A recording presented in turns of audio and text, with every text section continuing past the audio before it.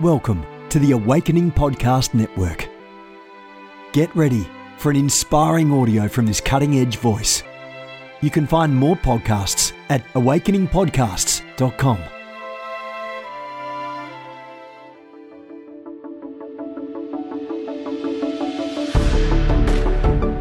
You want to go deeper?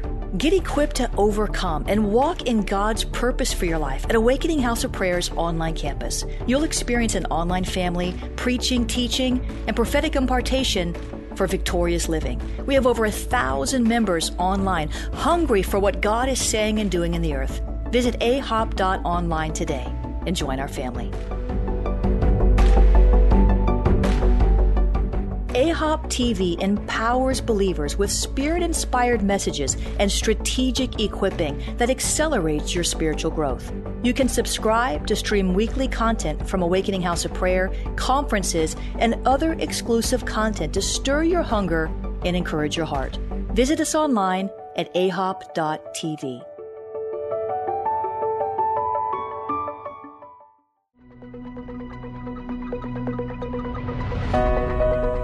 Welcome to the Jennifer LeClaire Show. I'm interviewing some awesome guests and sharing personal insights along the way to stir your faith. Hope you enjoy it.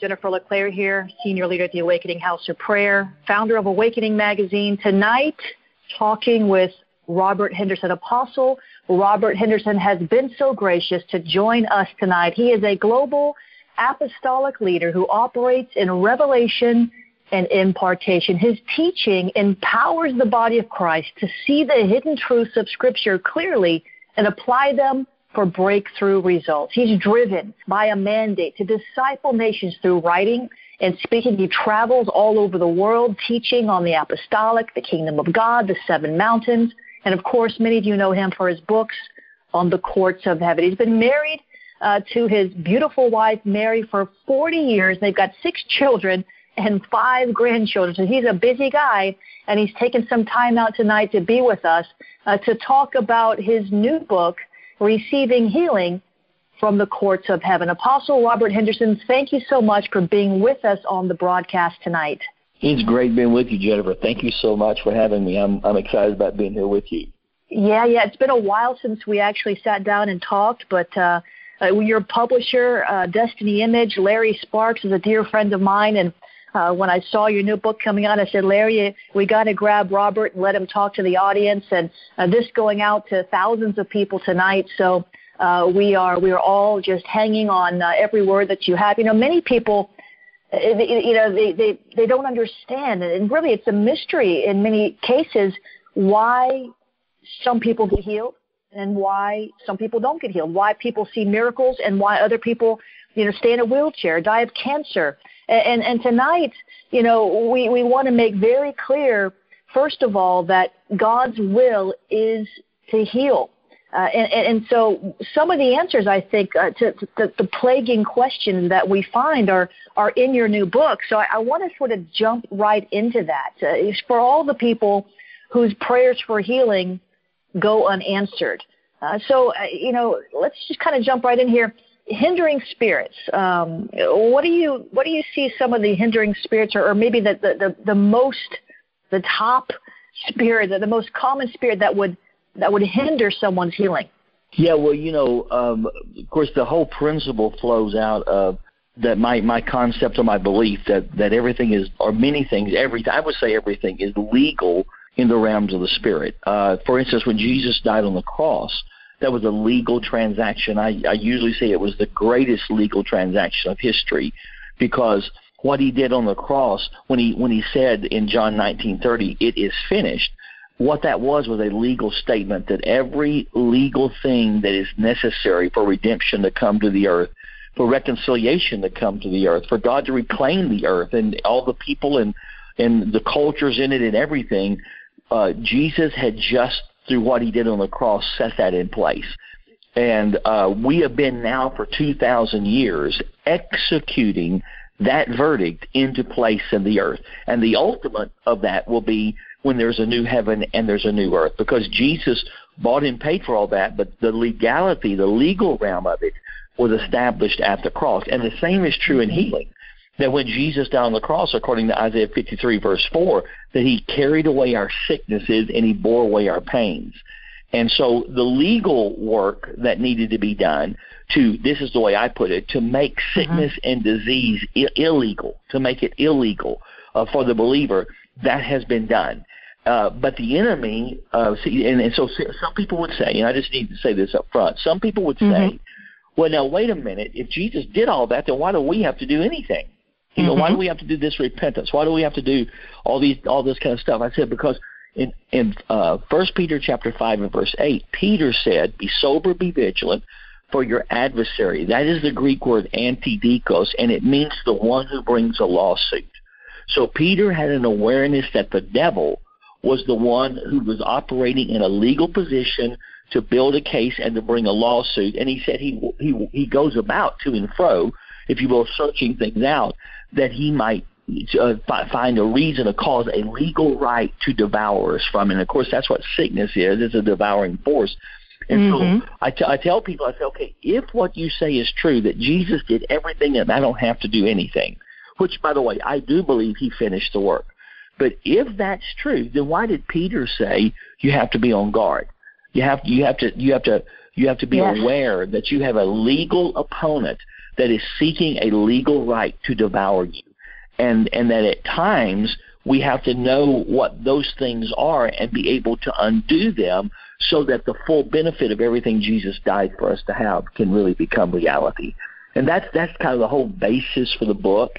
And then I go into some issues of trades and in kind of a different language, trades, covenants, and dedications, that gives the enemy a legal right to sometimes claim bloodlines, so that we have to say, no, wait a minute, I belong to Jesus by his blood. And so we go before the courts and we establish that we belong to Jesus, and that any and every legal right of the enemy has been revoked and annulled by my agreement with what Jesus has done for me on the cross. And that agreement comes through faith, it comes through the creed, it comes through repentance, it comes through, any number of different things, that I come and I set myself in agreement with the finished works of Jesus, so that those things are moved out of the way. So anyway, that's kind of the basis from which we function and from which the book has been written. So you almost might say that at some level, and I'm not saying that you said this, but this is what I sort of take away from that, is it's almost like there's a certain ignorance of the legal realm. I mean, the enemy is legalistic, and the Bible says not to be ignorant of his devices. So if he's got something, a legal right that he's found against us, and we're not aware of that legal right, then he's got an unfair advantage, and we're not able to overcome it if we don't know it. Like, you don't know what you don't know. That's exactly right, and that's where, of course, I function for years. And the thing that really brought all of this to light to me was, well, there were several things, but the main thing was in the book of Luke, when Jesus' disciples asked him to teach them to pray. And I began to see that he said in Luke 11, verse 2, he said, when you pray, say, our Father which art in heaven. We know that. Well, Jesus began to teach them, approach God as Father. But then in Luke 11:5, as he continued to teach, he said, and which of you having a friend? And so all of a sudden he said, now wait, not only do you approach him as Father, but now you need to know how to approach him as friend as well, which is a whole other realm. But then he leaves that there, and in Luke 18 comes back to the subject and picks it up and begins to talk about an unjust judge that a widow got a verdict from. And, of course, Jesus wasn't saying God's an unjust judge you have to convince. He was saying if this widow could get a verdict from an unjust judge, how much more can we step into the judicial system of heaven and get a verdict from God, the righteous judge of all the earth? So he brought the third dimension in, which is approaching God as judge, and that's where the legal realm is. So I can come before God as Father and ask him for those things that I need because he's my Father. I can approach him as friend into the counsel of the Lord and see things shift and move. But there are times I need to know how to go before him as the judge and see any and every legal thing the enemy would be using against me revoked and removed based on what Jesus has done, so I can get the full benefits of what Jesus has for me. Yeah, I can see that. Now, as you say this, what comes to mind is that we really, in order for us to have the faith to enter the courts of heaven and to nullify the enemy's legal rights, to go before this just judge, we have to have a revelation and faith that God actually is just, because I think people are used to life not being fair. One thing I always say is life is not fair because the enemy is roaming about like a roaring lion, seeking people to devour. He's the God of this world. Life is not fair, but God is just. So is it helpful for us then to meditate on the justice of God? I mean, we like to talk about the mercy, and we need both. But in this instance, we don't just need mercy. We're actually seeking justice. So we've got to see God as a just God. Absolutely. I think about the scripture in Revelation where it says, it talks about those that killed will be killed, those that, did terrible things that'll be done to them. And then it says, here is the patience of the saints. In other words, the idea there is that there are times we just have patience in life when we're going through stuff, realizing there is a just God who sits on the throne, and sooner or later there will be justice into my situation, and I will be vindicated, and I will be justified. And there will be, payback, and I'm not talking about revenge on people, but I'm talking about like Job getting double back what he lost. See, when Job got back double what he had lost, I believe that was the justice of God. That was God saying, I'm giving you back. I'm giving you back for everything that you've suffered and everything that you've gone through and everything that's happened. I'm giving it back to you twofold, and that's I believe it was a verdict from the court of heaven in Job's behalf, and that was the justice of God that was moving in his behalf. I actually believe the mercy of God it comes out of the courts of heaven as well. Because mercy can also be a verdict from the court of heaven. Because it says in the book of James, it says if we haven't shown mercy, we will be judged without mercy. And but if we did show mercy, mercy triumphs over judgment. And so I look at that and I think, okay, one of the best things I can do to take my position in the courts of heaven is live a merciful life, because every time I'm merciful, according to Matthew 5, he said, "Blessed are the merciful, for they shall receive mercy." And so I believe that justice and mercy both flow out of verdicts from the courts of heaven. And of course, mercy is a big part of the healing aspect of Jesus. Whenever they would cry out to him, "Jesus, Son of David, have mercy on us," and he would stop, and out of that merciful heart, he would be able to minister healing to them. Wow, yeah, that's really good. Well, the Bible does say to approach the throne of grace boldly to find grace and obtain mercy to help in time of need. So, we're sort of really at some level, I just picture ourselves throwing ourselves upon the mercy of the court, knowing that God is just, because it's only by the blood of Jesus, and it's only by faith in his name and by his blood that we can even receive anything, including healing.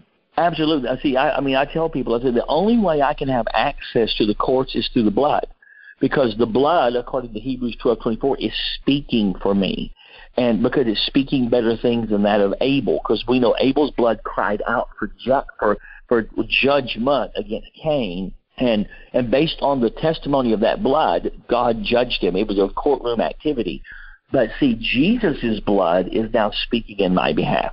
And he is giving God all the legal reasons he needs to be able to forgive us. I tell people, God has always had a heart to believe, but he needed the legal right to do it from, which is the testimony of the blood. Because in the Old Testament, the priest would go behind the veil with the blood of bulls and goats and just be able to get the sins rolled off the people for a year.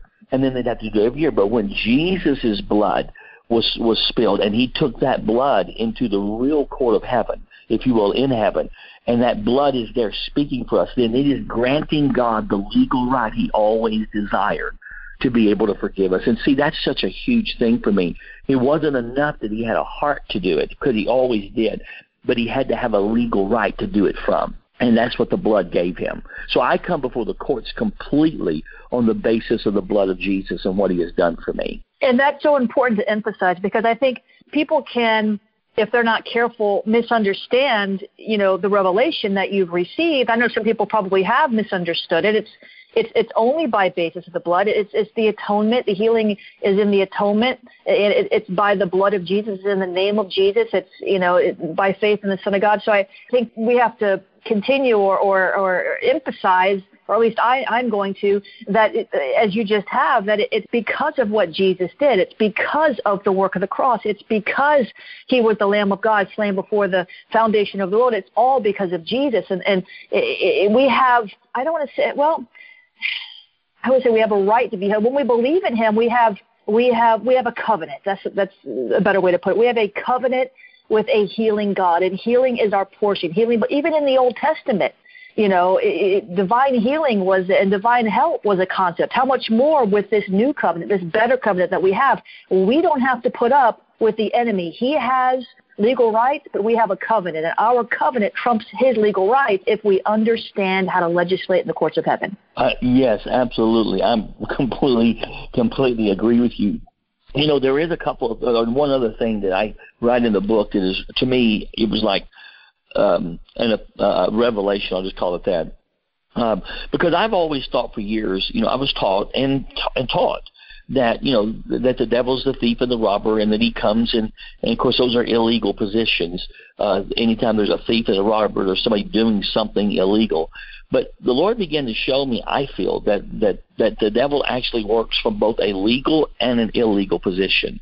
For instance, 1 Peter 5:8, he says he is the antidikos. He's the one who brings a lawsuit. That's a legal position. Revelation 12, verse 10, that the accuser of the brother, that's the Greek word kategoros, and it actually means one who brings a complaint in a judicial system, a complainant at law, one that would stand against you in the assembly and bring evidence against you. And so that's what the word accuser means there. So those two scriptures tell us that the devil is working from a legal place. But then we also know he's a thief and a robber. And so this is what I tell people. I said, here's how I minister in healing. I said, I assume that what the enemy is doing in a person's life is illegal. The thief and the robber is here just, berating, attacking, afflicting with sickness. And so I approach it from there. So I release the anointing. I step into realms of faith. I do all these things, and we see lots of people get healed. But I said, but if they don't get healed and they're legitimately, reaching out to the Lord and releasing faith of their own, then I said, I have to consider that maybe what's happening is that this is the enemy doing something from a legal position, and that therefore I'm going to have to be able to discern what is the legal root of this thing that the enemy is using that's stopping this person from getting healed. Because I've come to the conclusion that he does things from both a legal and an illegal position. And if it's an illegal, we just take the anointing and the power of God and we break it and we move on. If it's a legal place, then we might have to stop and say, okay, what is it the enemy is using here? And just real quickly, in Luke chapter 13, one of the best places you see this is when Jesus heals the woman that was bent over for 18 years. It says he looked at her and he said, woman, you are loosed from your infirmity. And the word loose there is apoluo, and it means to cancel a debt, it means to dissolve a contract, and it means to render a divorce. So it's a legal action. And it says that then he touched her and she was made straight. And I think Jesus didn't just do things for no reason. I said when he spoke the word that undid the contract the enemy was using to hold her in that condition for 18 years. He let her go legally, but then he released the anointing. And I tell people, I said, if you don't get the legal right removed, then it can deny the right of the anointing to have its effect. And I said, because I've seen it. I've watched people be visibly touched but still not healed. And I'm thinking, why did this happen? Why did this person die? All that kind of thing when they were visibly touched many times, because we carry anointings and all these kind of things. Well, I've come to the conclusion that maybe in some of these situations, and I'm very careful because I'm not claiming to have all mysteries solved, but I believe with all my heart that Jesus dealt with a legal issue that had to be dealt with before he could release the anointing to have its effect. And when he did, the woman got healed. And there's several other places in Scripture where you see that principle working. But that's the place that I believe Jesus was working from in dealing with the legal realm of the enemy at that stage. And see, this is why it's so important to actually study the Word of God and not just read it. And by study it, I mean taking the time to dig out the Hebrew, to dig out the Greek, to read commentaries from, people of days gone by, to really press in and then define those patterns and those principles in Scripture, because, by 2 or 3 witnesses, a truth is established. And so, but there's a pattern here with this. I mean, you've given a number of scriptures already that demonstrate these legal terms that you wouldn't necessarily immediately comprehend that the legal aspect of some of these things if you didn't actually study the Greek and the Hebrew. So it's so important, all you listeners, to actually study what the Bible says and study this for yourself. Don't take anybody's word for it. You see it in Scripture for yourself, because then you will have the faith to enter into the courts of heaven and legislate in that regard. Yes, I mean, I completely concur and agree with you, Jennifer. I mean, there are such mysteries that are hidden in the Word of God, and it doesn't matter how many centuries it's been read or how many hundreds or thousands of times we've read it. The Word of God is living; it's alive. Jesus said, "My words are spirit and they are life." And so, because of that, I mean, the Holy Spirit brings out of them just by revelation new understanding, new insight, prophetic realms, all that kind of thing that begin to operate. But then when you start, looking into the Greek and into the Hebrew and some of these things, because their language is so much more extravagant than ours, as far as just, English speaking, that you can start uncovering like jewels of understanding that can unlock new dimensions of the Spirit and new dimensions of the realms of God that we've never, that maybe if we didn't understand by faith some of these things, we wouldn't be able to move into. So anyway, I just wholeheartedly agree with that. What would you say, some Christians don't believe in generational curses or that any kind of curse at all. I do, because I've seen, first of all, I see it in Scripture. Second of all, I see curses working in the lives of different people, and I've broken curses off people, bloodline stuff, and seen deliverance, seen freedom, seen patterns and struggles broken. How do we explain that, or what would you say to the one that doesn't believe? They say, well, Jesus became a curse for us, so we're not cursed. What's the best way to explain that realm to somebody? Well, the most simplest way, and that's a great question, because that is the thing I get asked the most about. That is the question out of what I teach. Well, wait a minute. Some people come up very angry, and I said they want to pat me on my pointed little head and say, "You poor simple man, you just really don't understand yet." And I said, well, here's my because my experience is very similar to yours. I see it in Scripture, but I also see it experientially, not only in my own life, but in the lives of countless hundreds and even thousands now that have taken these principles and just seen great freedom. And but before I explain that, I tell people, I said, look, I'm not here to argue. I said, so here's what I would tell you. If what you're doing is bringing you the breakthrough you're looking for, then just keep doing that. And I said, but if it's not, you might look at this. I said, because this brought a realm of breakthrough into me and my family that we were being destroyed. And whenever I discovered, and the Lord began to unveil this to me, it just changed everything. But here's my point. See, I believe that, like, for instance, Colossians 2:14, that every handwriting of ordinance that was against us, that was contrary to us, Jesus took it out of the way, nailing it to his cross. Okay, this is what I tell people. That is a stated verdict from the cross.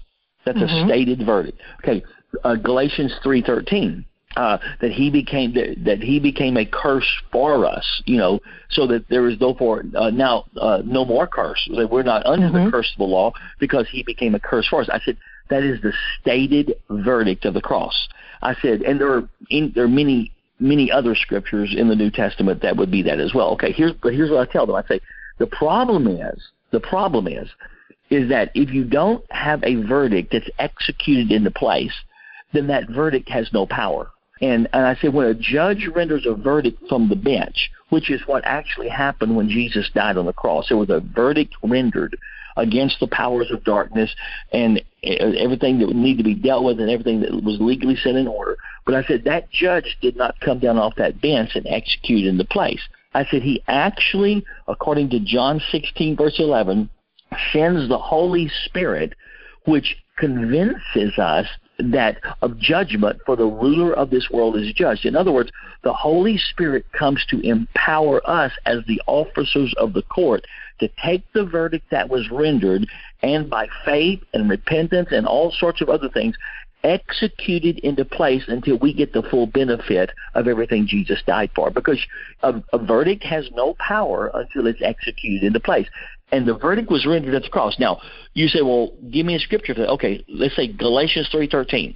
He became a curse for us. Okay, so he would say, so we would teach and say, okay, there is no more curse. Okay, but then you go over to Revelation 22:3. In the millennial reign of Christ, here's what it says, and there shall be no more curse. So my question is, when did the curse end? Galatians 3:13 or Revelation 22:3? See, the curse ends in Revelation 22:3, when the full execution of the verdict comes into place and all of the earth is set free. There's a new heaven, there's a new earth.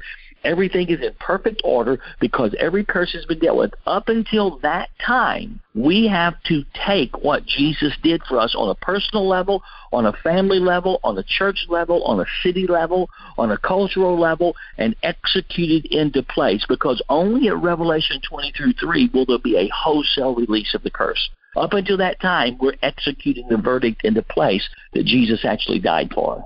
See, that's really easy to understand when you explain it that way. When you were saying that, I had a thought. Mike Bickle has said this many, many times in his teachings over the years. He puts it this way: the difference between the legal position and the living condition.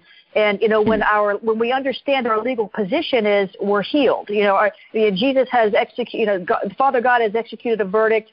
We're healed. We're whole. We're delivered.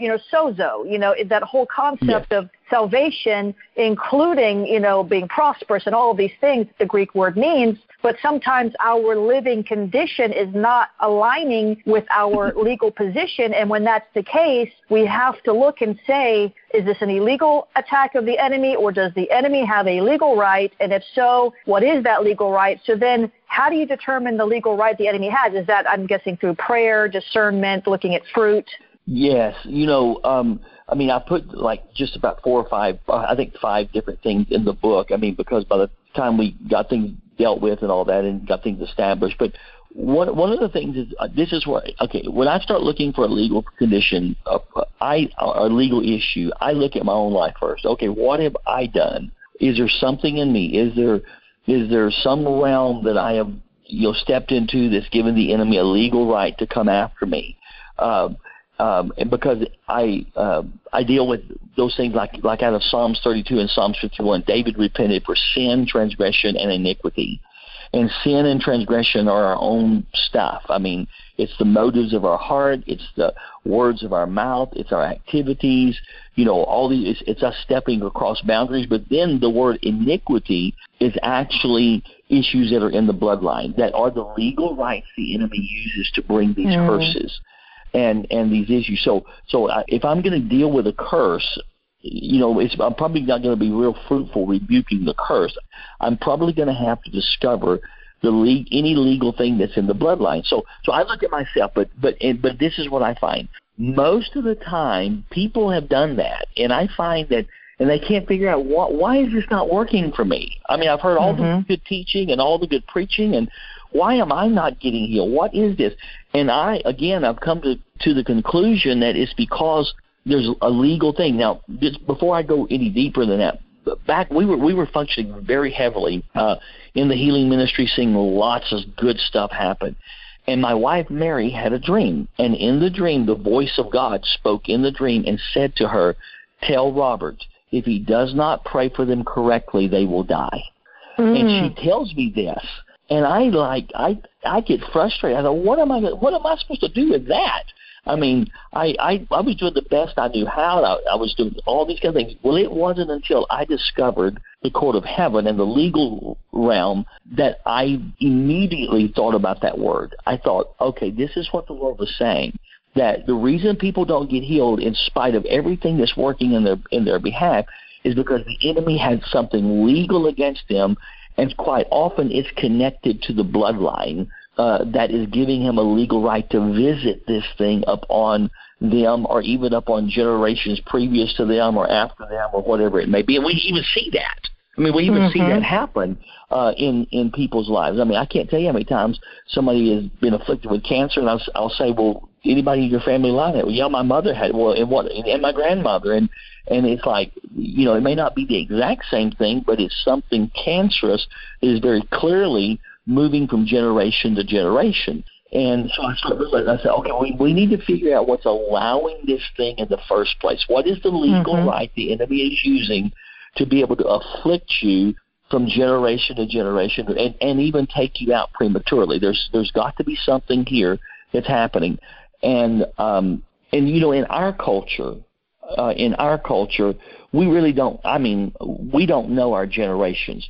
For instance, when I'm over in the Asian country, these people know their generation. Because I would say to them, I would say, okay, here's this, and they say, oh yeah, I was dedicated to this God. My grandmother took me to this temple and dedicated me to this God. I mean, it's no big secret. And it's like, and I was like, well, we're going to have to undo that, because that thing now says it owns you. It says that you were dedicated, therefore you are owned by it, and it's claiming you and your bloodline for its purposes. I said, this has nothing to do with whether you go to heaven or not. It has everything to do with the level of heaven you experience in the earth. And so I would have to lead them through these issues of dealing with their bloodlines, any place that there was something that was allowing the enemy a legal right to claim them. And, of course, I just kind of jumped ahead because that's what trades, covenants, and dedications are all about. Wow. And see, that's a whole deep topic. I know you go into a lot more of that in the book, so we'll let them pick up that. But let me ask you one more question. How has your revelation of the courts of heaven grown or changed since you first started studying? Because you've been pressing into this for years. How is, you know, are you still learning? Oh, absolutely. I mean, I'm under contract, but I don't have any books. But yes, it has changed drastically. Here's what I would say. When I first saw it, and because of some of the influence I was under, I tended to be. I look back now and realize I was legalistic with it, in the sense of not really understanding the place that grace plays into this. And so I now understand that I come before the courts out of, like we said earlier, out of his blood, out of his grace, and that I have a right to stand there, you know, out of all that realm. And so I'm much more grace-filled. I'm much more blood-oriented. I'm much more aware in the courts of what he has done for us and why I can function here in the first place. And so that's been a really drastic change, and being able to silence anything the enemy would be using not so much, not even, well, I mean, I feel like we have to repent to agree with what Jesus has done, but I'm really silencing the enemy based on the work of Jesus. I mean, all that's speaking in my behalf out of the courts of heaven, which so much of it is listed in Hebrews 12:22-24, where the blood's speaking, and the mediator of the new covenant is speaking, and the cloud of witnesses, and the spirits of just men, and you know, all these kind of things and many other things that are just working in behalf of God's purposes and me in the earth. So I'm much more aware of that today than I was when I first began, you know, many years ago. Yeah. It's funny how the Lord teaches us as we go, and how we have a partial revelation and a fuller revelation. I just think it never ends as we study the Word of God. Like you said, it's alive. It's sharp. It pierces between soul and spirit. It divides between soul and spirit, rather. So it's something that I imagine you'll have other books as the years go by on this same topic, because there's so much there. I mean, for Scripture, and, you know, it's inexhaustible, the treasures within it. Well, you know, the only other thing I was going to say is that I have now come. See, at one point when you get a hold of a revelation, it's like the court of heaven, which is still a big piece of what I do and travel all over the world doing it. Because, I think, I've been doing this for like 8 years, but there's still a big world out there that is finding out about it and realizing the breakthroughs connected to it. But what I've come to understand is that the court of heaven is simply one spiritual dimension. See, I have pinpointed at least 8 spiritual dimensions that are mentioned in Scripture, that when we pray, see, this is what I tell people. I said, when we pray, and I said, we all know what it is to feel the presence of God. And I said, but for years and years and years, I would say, man, this morning prayer or in worship, God's presence was so great. But I said, now I have a different perspective.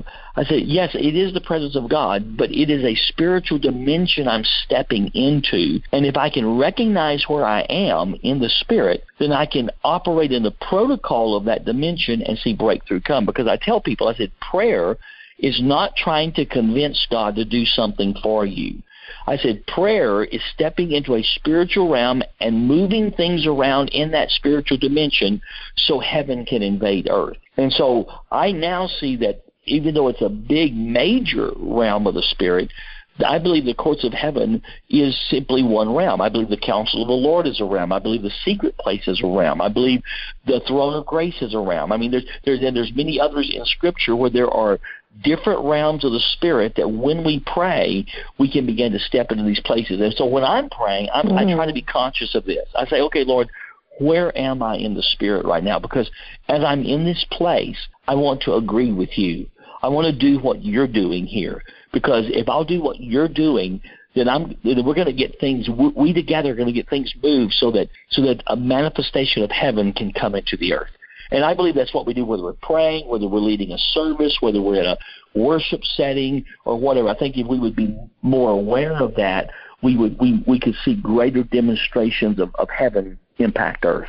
Yes, because how can two walk together unless they're agreed? So understanding the will of the Lord and really agreeing with it, rooting out the doubt, rooting out the unbelief, understanding the spiritual dimensions that, what we don't see is more real than what we do see, and what we do see will eventually fade away, but the Word of God in the spirit realm is perpetual. So it's a fascinating book, Unlocking Healing in the Courts of Heaven. You can get that on Destiny Images website. You can get it on Amazon. Apostle Robert, do you have a website where you're also selling it or doing autograph copies? Yes, roberthenderson.org, my name.org. And, of course, all of our materials are there and everything. But, so anyway, the book is Receiving Healing from the Courts of Heaven, and I'm just really excited about the impact potentially that's going to have. I just really am looking forward to hearing testimonies from people that took the principles and got healed. Because, see, before I even wrote it, people were taking the principles out of the first 2 books and getting healed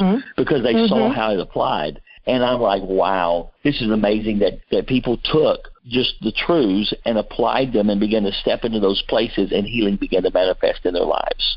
Right, because the principles work. And Dutch Sheets wrote the foreword, and I know that he speaks highly of the book as well. So that's it's always good to have Dutch's amen on something. Yes, that's right. Are you planning other Courts of Heaven books? Are you sort of still digging around in that?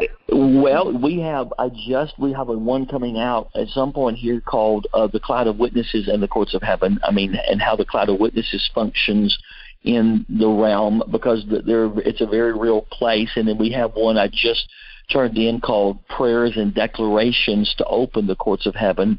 And so, we're going to do one on wealth and some different things. So there's quite a few more, because I don't even think we've got close to exhausting the idea and the concepts, because I find out once you know the idea, and then once you kind of understand the realm, learning how to function in that. For instance, I did a teaching at the first year, how to get your prophetic word into reality from the courts of heaven. That we need to understand the reason the prophetic word hasn't come to pass so often is because something legal is resisting it in the realm of the Spirit. So we have to know how to take that word, present it before the Lord in the courts, for that word to begin to become reality in the earth and reality in our life. So it's just kind of like I don't, at this point, I don't hardly see an end to what we can touch and what we can, express concerning some of this. Yeah, it's fascinating for sure. I can't wait to get my copy. Would you mind just praying for our audience before we go tonight? Absolutely. Thank you, Lord. Father, I just want to thank you, even as we just had an opportunity just to share and talk. Father, and I pray that faith would be stirred, Lord, that it would be a faith that would be mixed with the Word, Father, that would cause, Lord, breakthroughs to come tonight. I pray that there are those that have listened to this, that maybe they never thought about it, never heard it, and it's caused their curiosity to arise, but there's others that even as the Word was spoken, that faith just has risen. And I say that even as that has taken place, that it is initiating a breakthrough for them. Lord, that even as the children of Israel, it says that they did not cross over into the land because the word preached to them wasn't mixed with faith. But I declare this word that has been spoken is mixed with faith, and people are moving out of the place they've been held in, Lord, even a wilderness place, and they're coming into, Lord, the land of promise that has been made for them, whatever that means to them. I thank you for doing this, Lord, and that their lives will begin to change, Father, even out of this time, I pray. In Jesus' name, amen. Amen, amen, amen. Fascinating. I could talk with you about this stuff for hours, but I want to let you go. Remember, everyone, get your copy of the book. If this piqued your interest, be sure to get your copy. It's number one right now in new releases, and I'm sure it'll stay there for weeks and weeks and weeks to come. Every time you put out a new book, it always hits number one. So, yeah, we've been blessed. Yeah, you have been blessed. Apostle Robert, I thank you so much for taking the time. I know you could be anywhere. Thank you for sharing and encouraging our listeners tonight, and hopefully we'll catch up soon. Sounds good. Thanks so much, Jennifer. Bless you. All right, bless you. Thank you Bye-bye. for having me. Bye-bye. Thanks for listening to this podcast. You can visit me online at jenniferleclaire.org or sow into Operation Liberation, our missions arm, at jenniferleclaire.org/missions.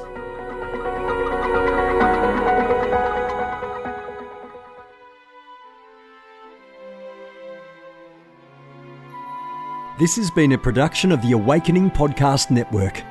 Jennifer LeClaire is the founder and owner of APN. Our heart is to inspire people and exalt Jesus with every broadcast. We're grateful for our advertisers and supporters that make these podcasts possible.